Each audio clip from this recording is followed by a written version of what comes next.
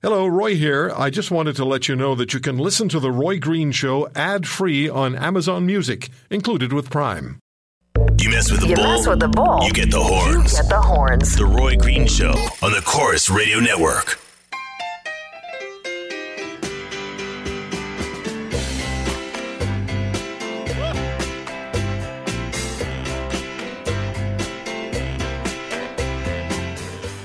We speak with Gloria Allred, famed civil and human rights lawyer from Los Angeles on a fairly regular basis. And quite often we talk about issues of women being assaulted and women being attacked and women just having the right to live lives without worries. Like we talk about Cosby and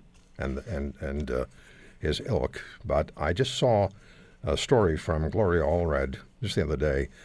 But Ms. Allred, I feel like I remember this story somewhat. About satanic killers who murdered a 21-year-old. I think I remember this.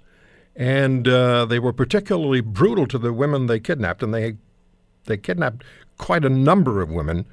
And one of them was executed, and now one of them looks to be released in just a few days' time. What is happening here? Right. Thank you very much for inviting me, Roy, to share this very gruesome, horrific, and just tragic case with your audience and with you. I just came back from the Chicago area, from Mount Emblem Cemetery in Elmhurst, Illinois, and that's where one of the victims, Lori-Ann Borowski, is buried. And you're right, she was only 21 years old when, in May 1982, she was kidnapped. She was raped, she was tortured, she was murdered by Thomas Kokoralius, and she was a beautiful, kind, much-loved daughter of her mom, Lorraine Borowski, and she was the older sister of Mark Borowski, and both of them were at a press conference that we did at Lori-Ann's graveside this week. And Mark had contacted me because he and his mother were shocked to learn that the man who murdered Lori-Ann is scheduled to be released from prison on September 29, 2017, on parole after having served only 35 years of a 70-year prison sentence. He was convicted of murdering her.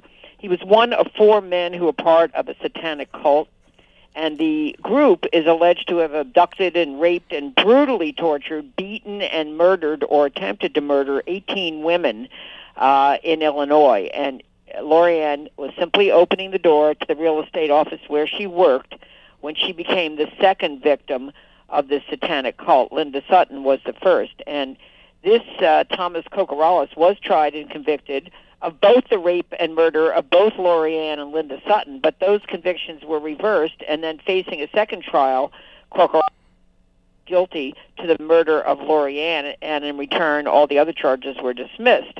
And now, under Illinois sentencing laws, as they used to be but no longer are, he only has to serve half the time of the 70 years, and that's why he is scheduled to be released from prison on September 29th. And, of course, the news of his release came as a shock to both Lori-Ann's mom and her brother because they thought that there was truth in sentencing and that Kokoralius would be in prison for 70 years. And neither of them have any memory of being consulted at the time of the murder by prosecutors as to their feelings about a plea deal, and no one remembers anyone from law enforcement advising them at that time that Lori-Ann's murderer would be able to get out of prison early after serving only half of his sentence. But now they're faced with the news that he may be walking free in Illinois while their beloved Lori-Ann lies in the cemetery because of the death sentence that Kokoralius inflicted on this very innocent,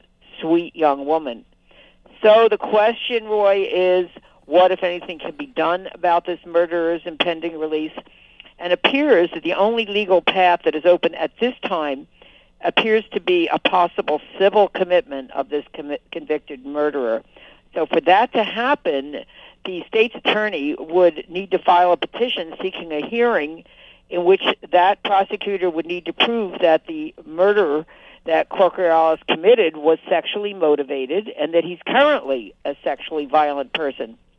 And the prosecutor is going to have to prove that beyond a reasonable doubt if there's a hearing. And once the petition is filed, which it hasn't been yet, Then within 72 hours or sooner, a court hearing will be held, and then if the court finds in favor of the prosecution at that hearing, then the court can keep Kokoraleis in custody until a full-blown hearing is held within 120 days.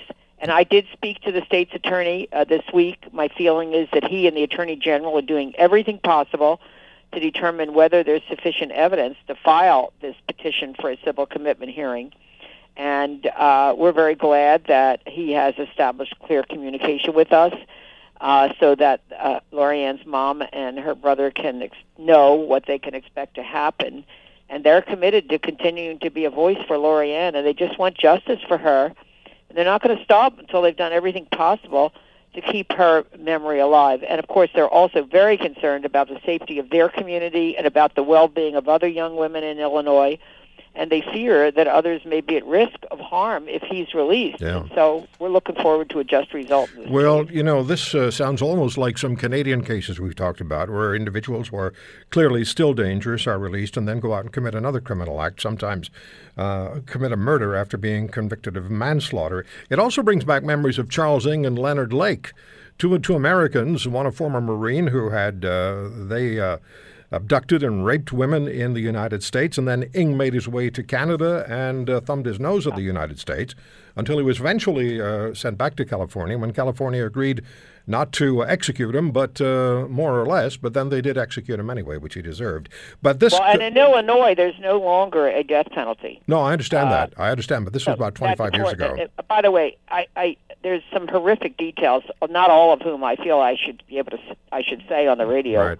But there is one other detail that I just feel these poor women had to suffer so much, and so I feel I need to share it. And I have about 20 seconds, Ms. Allred. I'm sorry. Okay. Yeah. All right. Well, they took a piano wire and put it around the woman's left breast, their victims, and then they did it as a garrote, and they amputated, while the woman was still alive and conscious, the left breast of these victims. And they put it in a jar, and when they were arrested, more than 15 left breasts were found in their trophy jar. It is so disgusting. I just feel so sorry for these poor victims. He should join the other one who was executed. Ms. Allred, thank you so much for the time. Thank you. Always good talking to you.